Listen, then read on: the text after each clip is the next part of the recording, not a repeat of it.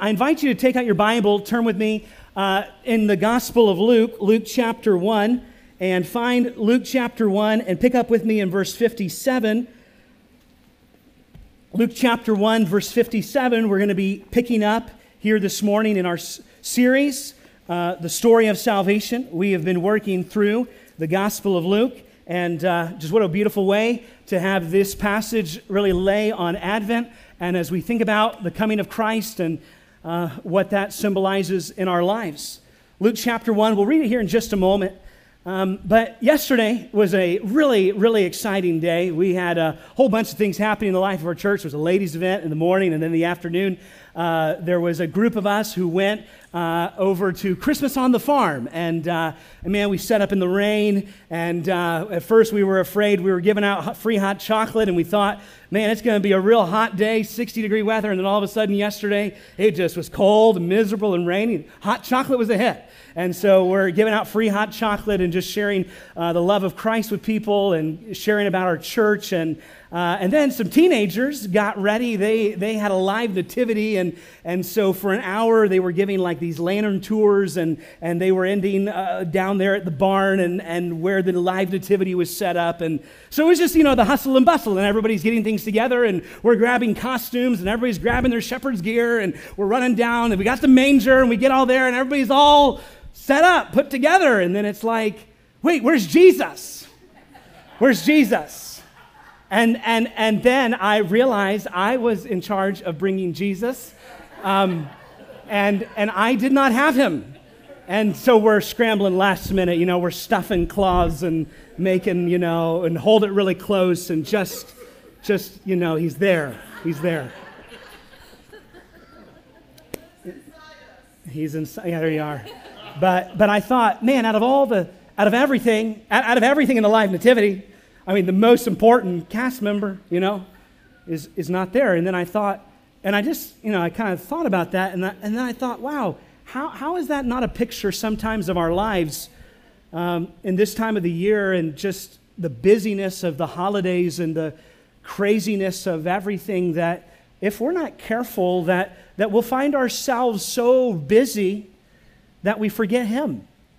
And this morning, we're turning to a passage in Scripture where God has not forgotten. God has not forgotten.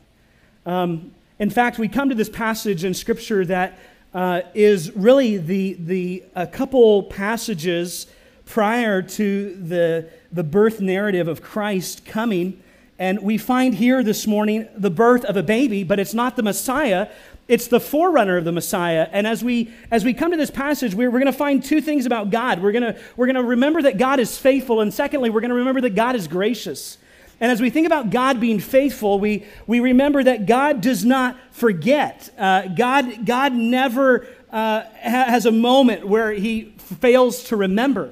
Although you and I will go through moments in life where we'll forget things and we'll fail to remember things, God is faithful. He is faithful to complete his promise. And here he does just that in sending the forerunner of the Messiah. And so you remember that as you've been with us in this series, we've been seeing how a number of weeks ago that the angel Gabriel came to two individuals, and he comes to Zechariah and he comes to Mary, and both of those things he predicts a coming of a Messiah, of a Savior of the world, and that John the Baptist would be really the forerunner of Christ, and that as the angel Gabriel comes to Mary and tells Mary that she'll have a son and that she's to call his name Jesus, that he will save his people from their sins, as we think about these two births of really that just start the gospel in Luke, and from there all the events of the life of Christ and what Jesus has come to accomplish.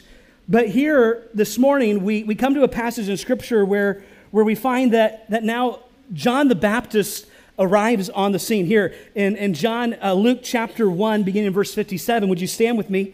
We'll read beginning in verse 57 and read down through verse 66 together. The Bible describes it this way. Remember, Luke here is writing to the most excellent Theophilus. He's writing to this high-ranking Roman official who is intrigued with Christianity, and Luke is laying out for him an orderly account of all the gospel. And so he's going to eyewitnesses, he's going to firsthand testimony, and he is using all of these sources as he compiles his gospel and as he gives it to someone so that they might come to know the truth about Christ. Notice what he says, beginning in verse 57. Now the time came for Elizabeth to give birth, and she bore a son, and her neighbors and relatives heard that the Lord had shown great mercy to her, and they rejoiced with her. And on the 8th day they came to circumcise the child, and they would have called him Zechariah after his father, but his mother answered, No, he shall be called John. And they said to her, None of your relatives is called by this name. And they made signs to his father, inquiring what he wanted him to be called. And he asked for a writing tablet and wrote, His name is John. And they all wondered. And immediately his mouth was open and his tongue loosed, and he spoke, blessing God. And fear came on all the neighbors. And all these things were talked about through all the hill country of Judah. And all who heard them laid them up in their hearts, saying, What then will this child be? For the hand of the Lord was with him. Father, we ask this morning that your Spirit would help in this time, that you would speak to our hearts through your word. Father, that we would come to see your faithfulness and your grace in our life like maybe never before. We ask it in Jesus' name. Everyone said? Amen. Amen. You may be seated. We're going to discover just two simple things in this passage this morning. One, that God is faithful, and secondly, that God is gracious.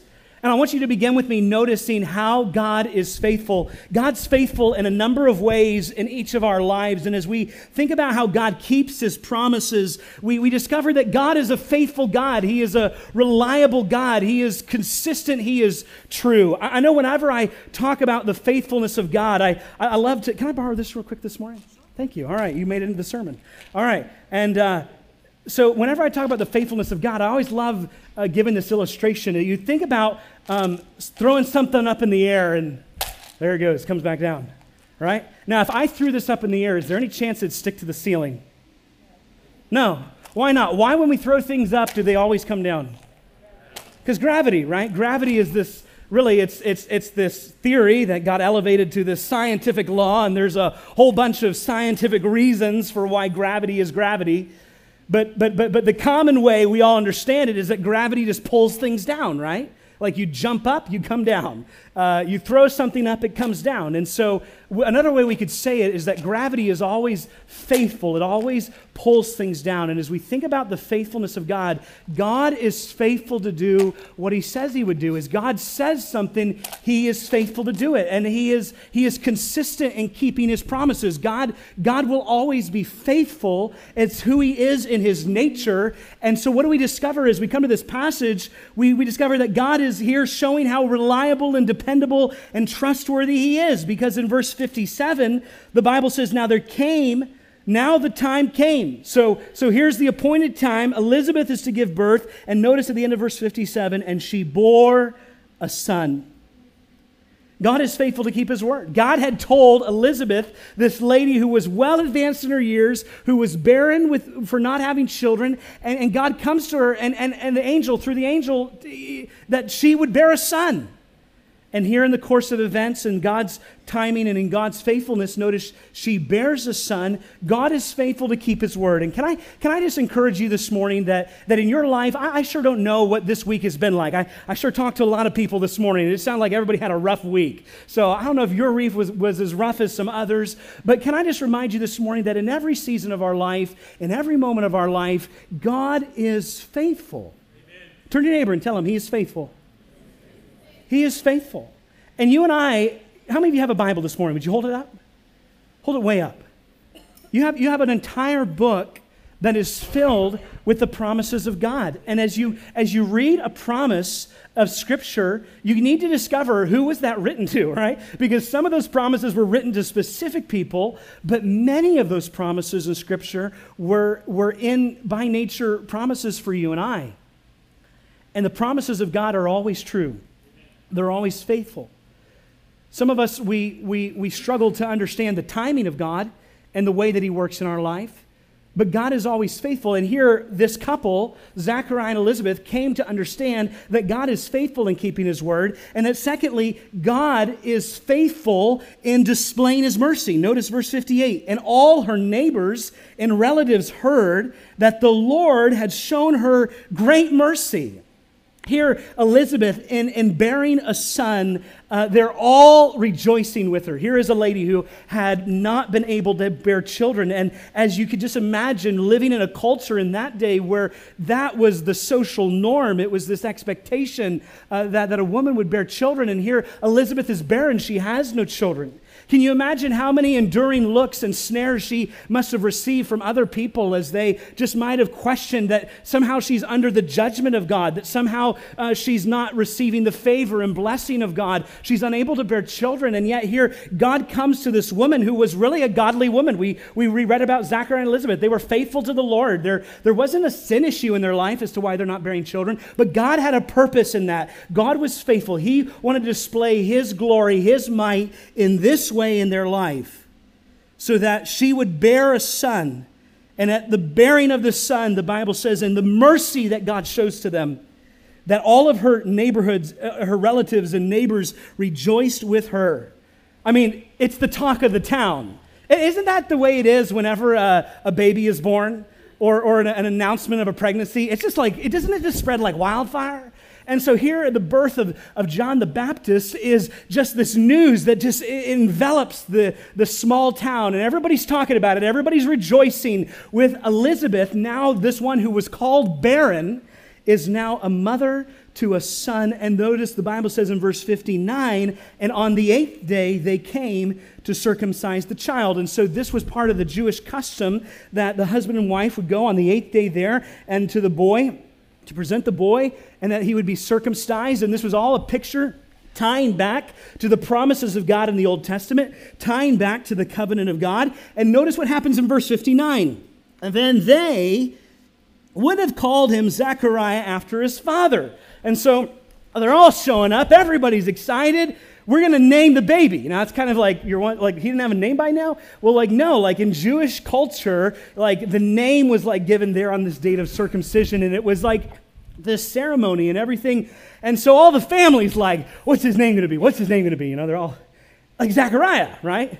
I mean, he's going to be named after his dad, certainly. And so they're all struck when Elizabeth says, no, no, his name shall be called John. I'm sure they're all wondering here. I just reading between the lines of the Bible, Elizabeth was barren for so long. Surely she has a son. Surely wouldn't you name him after the father? And then all of a sudden, no, John? They're all leaning in, wondering, okay, what do you know that we don't know? And notice verse 60, but his mother said, no, he shall be called John. And notice in verse 61, and so they said to her, none of your relatives is called by this name. Why in the world would you name him John? There's no uncles, no grandparents, no brothers, no one by this name. Verse 62. And so they don't really believe her. And so what do? They start motioning to Zechariah, who you remember at this point is both deaf and mute. The angel Gabriel had silenced him for his disbelief of God. He basically gave him a 9-month royal timeout. And so for 9 months, Zechariah is unable to speak. He's unable to hear. So, I mean, can you picture this? By this point, he's just along for the thing, but nobody's talking to Zechariah. He's just the guy that's there in the room, but nobody speaks to him because they can't. And so, notice verse 62. So they're all not really believing Elizabeth here. So they say to Zechariah, they made signs to the father inquiring what he wanted him to be called. And so notice then the next verse, and he asked for a writing tablet, and he wrote down, he could know what everybody was pretty much saying in the room without knowing. And he says, his name is what? Tell me. John. And what did people do? End of 63. They all wondered. They don't understand. Why in the world would you name this child John? Someone tell me, why in the world did Zechariah and Elizabeth choose and give the name John? They didn't choose it, did they? The angel told them they would have a child, and they are going to call his name John. So this isn't them like looking through all the baby names and say, ooh, we like this one. This is them simply obeying what God had said. And so in their obedience, they say, his name is John. Now at this point, we got to ask ourselves the question, what is this word, what does this name mean? You know, in the Bible, names are so significant. Whenever the Bible uses a feature of a person or a physical description of a person, or if a Bible tells you the name of a person, that is often so significant because names mean something, right? I mean, all of our names mean something. In fact, but many of you, your parents didn't name you for what it meant. They named you for what it sounded like, right? But in Bible days, you got a name for what it meant. And notice, what does the word John mean? It simply means that God is gracious. You see, the name of the baby wasn't Elizabeth's idea. This was God's idea. That they would have a son, that this forerunner to the Messiah would be named John. A picture that God is gracious. And you know what I love in this story is that at the end of the day, after the temple ceremony and John gets his name, and you know, if they would have been in our day, everybody would have huddled up for the family portrait. They would have taken a picture of Zachariah, Elizabeth, and John. And in that little portrait would have been this powerful picture of the greatness and faithfulness and goodness of God. Because every one of their names means something. Here is Zachariah, and his name is God remembers. God remembers. You see, Zechariah had prayed, he had asked God, he had believed God for a son. And God is faithful to what he told Zechariah. He said, in 9 months, your wife will conceive and bear a son. You remember what he said? No way. She's old, right? But God says, no, what I've said will be true. What I said will come to pass. And so here Zechariah, his name it literally means God remembers. God remembers. And then you see Elizabeth. What does her name mean? Well, that God is reliable. God can be counted on. He can be dependable. He is trustworthy. And what God says he will complete. And then there they are, huddled in the family portrait with John. That's this name of God is gracious. And so both in this portrait of this family that in their names and that by their lives, we have the story of a God who remembers, a God who is trustworthy, and a God who is gracious. Amen. And he's demonstrating it to this village, to all of these people, so much so, notice in the next verse, notice how it ends. And they all wondered. And so then Zechariah, immediately God loosed his mouth. He opens his mouth. He speaks, blessing God. The first thing, he hadn't said anything in 9 months. And the first words out of his mouth is what? Blessing, praising God. Think he had a lot to think about God in those 9 months? You think the first moment God gave him a chance to speak, he was going to bless his name? I mean, it was like in that royal timeout, God taught Zechariah something about who he was. And fear came on, here it is, verse 65, fear came on all the neighbors. At first they're rejoicing, now they're fearful. Why are they fearful? And all these things were talked about throughout all the hill country of Judah, so that all who heard them laid them up in their hearts, saying, what then will this child be? For the hand of the Lord was with him. You see what happens in this portrait of God's family that symbolizes his graciousness and his reliability. And as it remembers that God is a God who remembers, we see that in this little family, the talk of the town is just enveloped with this family. It's news is just spreading.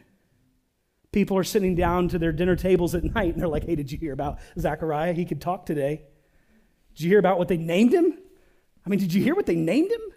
You know, and then all this news, and it just begins to, so much so that the people, notice there, and all who heard them laid them up in their hearts, saying, what then will this child be? Notice the next phrase, for the hand of the Lord was with him. I really wish could have had a whole sermon on that one phrase today. But here you have this powerful story about God's faithfulness. And as we'll read, in weeks to come, you'll see as John grows and begins his public ministry, and in so many ways, remember, he is the forerunner of the Messiah. He says, there's one who is mightier than I, whose sandals I'm not worthy to untie. And then as he stands that day, so many years later from this moment, baptizing there in the Jordan, and as he calls out and he says, behold the Lamb of God who takes away the sin of the world. You see, God's hand was on John the Baptist. And God used this story that is a picture for us of his faithfulness, of the way that God remembers, of his reliability to see that one day through all of these events, God's working in a way, and all of it's still pointing, really, like we're in the New Testament, but we're still pointing forward to the Messiah, to one who would come. And in this time of Advent here this week, as we're looking forward, and we look forward in anticipation, and we look forward in waiting, that there is one, the Lamb of God, who will come to take away the sin of the world. So I want you to think about your life this morning, and you say, well, Pastor Aaron, what does all this mean for me? I mean, as I think about this story that centuries away from where I am, it's a reminder to you and I today that in the course of our life that God has not yet abandoned his people, that he is still faithful, God is still gracious, and his faithfulness and graciousness now to you and I has been made visible in the sending of his Son. And so when we think about Christ, and when we, more importantly, right here this morning, when we receive Christ into our life, we are receiving the one who is grace, full of truth, full of faithfulness. And that if he is living in your life, if he is dwelling in your life today, then it makes us realize that there is nothing in my life today that God is somehow unaware of. There's nothing in my life today that I think is a need too great that God cannot meet. There is nothing in my life today that would make me question of whether or not God sees me, whether or not he is faithful here. Like, I know those promises, Aaron, but can I believe them? And it's in those moments of faith, you have to come to know Christ and have faith in him. I mean, if the Christian walk was just an easy walk and it was everything of sight, it would be a far different walk. But the Christian life, the Christian walk is a walk of faith. It is this gap in our life between sometimes what we experience from God and what we know of God, and it is in that gap of faith that we just really press in, and we just come to trust and then come to see, and one day I pray in your life and your story will be something like here in Zachariah and Elizabeth's.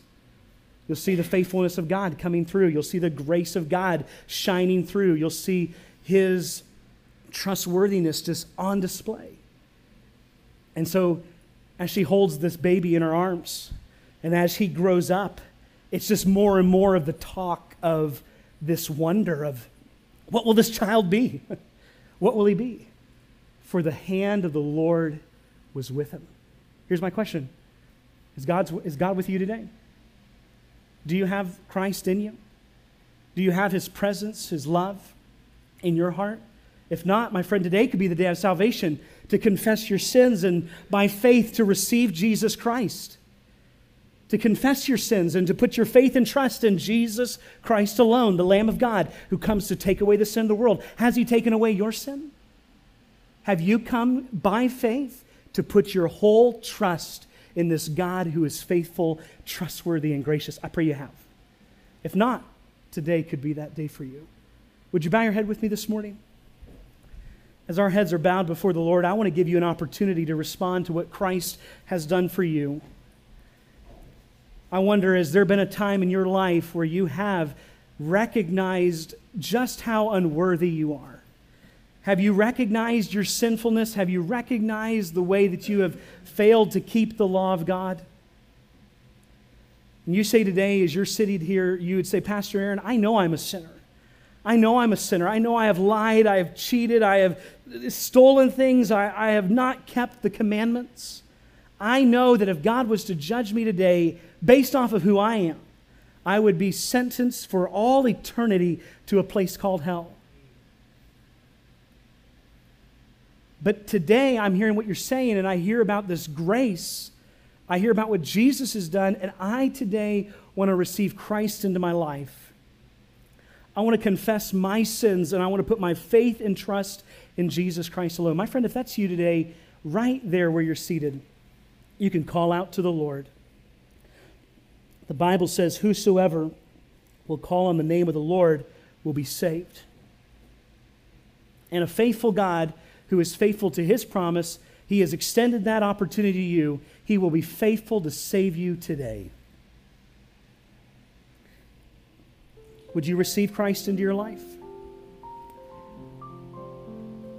Maybe those of you who are here this morning and you already know Christ as your Savior. Do you believe that he's faithful? Are you living your life today by the reality that he's gracious? And if there's doubt in your heart as to the Lord and doubt as to whether or not he is true, I pray you just confess those things. I pray that God would deepen you in his word and by his Spirit to be convinced of the reality in faith that he is who he says he is. This morning, as Jessica plays, there's a number of cards up here, families and individuals who have asked for us to pray for them. Would you go ahead and stand, and as you stand, just heads bowed, eyes closed this morning. I want to give you opportunity right there in your seat to meet with God. You say, Pastor, I want someone to take a Bible and show me how it is I can come to know Christ. If you want to receive Christ as your Savior, I invite you right now this morning just to come. I'd be glad to take a Bible and sit down with you and share with you in another room, have someone else close out this service and share with you how you can know Christ as your Savior. If that's you this morning, I invite you to come. Would you come this morning and pray for someone in our church? There's cards down front. Just if God's leading you to come and pray, hold up someone in faith. Trust God on their behalf.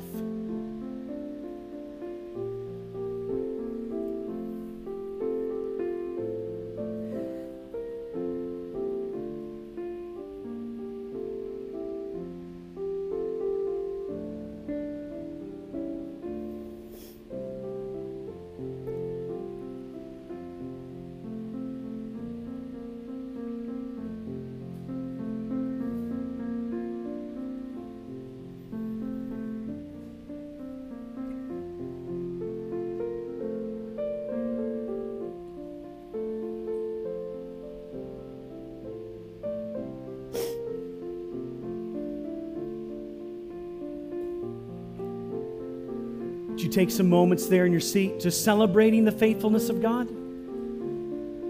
Think over this year. How has God been faithful to you? And in their heart, through worship, just respond to the Lord. Tell the Lord how he's been faithful to you this year. Praise him for his faithfulness.